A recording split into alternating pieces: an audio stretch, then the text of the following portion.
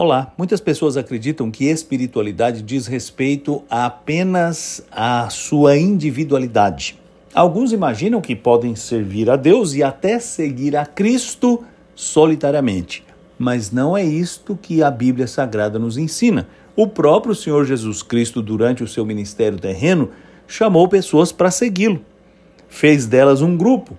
Disse que ele mesmo fundaria a sua igreja, este ajuntamento de pessoas que o confessam como Senhor e Salvador. Na verdade, fazer parte deste grupo de pessoas que Jesus alcança com sua obra e chama para segui-lo é um privilégio. Por isso o apóstolo Paulo, na primeira carta que escreveu aos Coríntios, no capítulo 3, no versículo 16, escreveu assim: Vocês não sabem que são santuário de Deus e que o Espírito de Deus habita em vocês?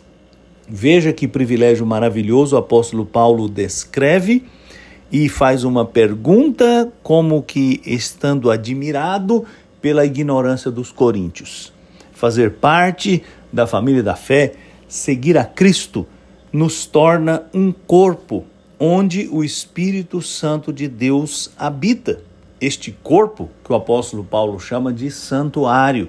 Portanto, seguir a Cristo é uma vida que abraçamos em comunidade, que compartilhamos com outras pessoas que seguem a Cristo também. E isto é um privilégio, porque nos ajudamos mutuamente, nos aconselhamos mutuamente, oferecemos uns aos outros o suporte necessário nos dias difíceis, compartilhamos as nossas alegrias. É uma bênção fazer parte desta comunidade que segue a Cristo e que por isso se torna a habitação do próprio Espírito Santo de Deus. Seguir a Cristo nos abençoa de várias formas diferentes. Somos reconciliados com Deus, recebemos a promessa da vida eterna e fazemos parte de uma comunidade. Que bênção ter com quem dividir a nossa vida e oferecer e receber suporte mútuo. É uma bênção fazer parte da família da fé. Eu sou Aguinaldo Faria, pastor da Igreja Presbiteriana da Moca, em São Paulo. Vamos orar.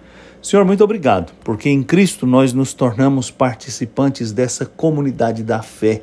Ajuda-nos a entender a grandeza desse privilégio e a desfrutá-lo com toda a alegria do nosso coração. Eu te peço, em nome de Jesus.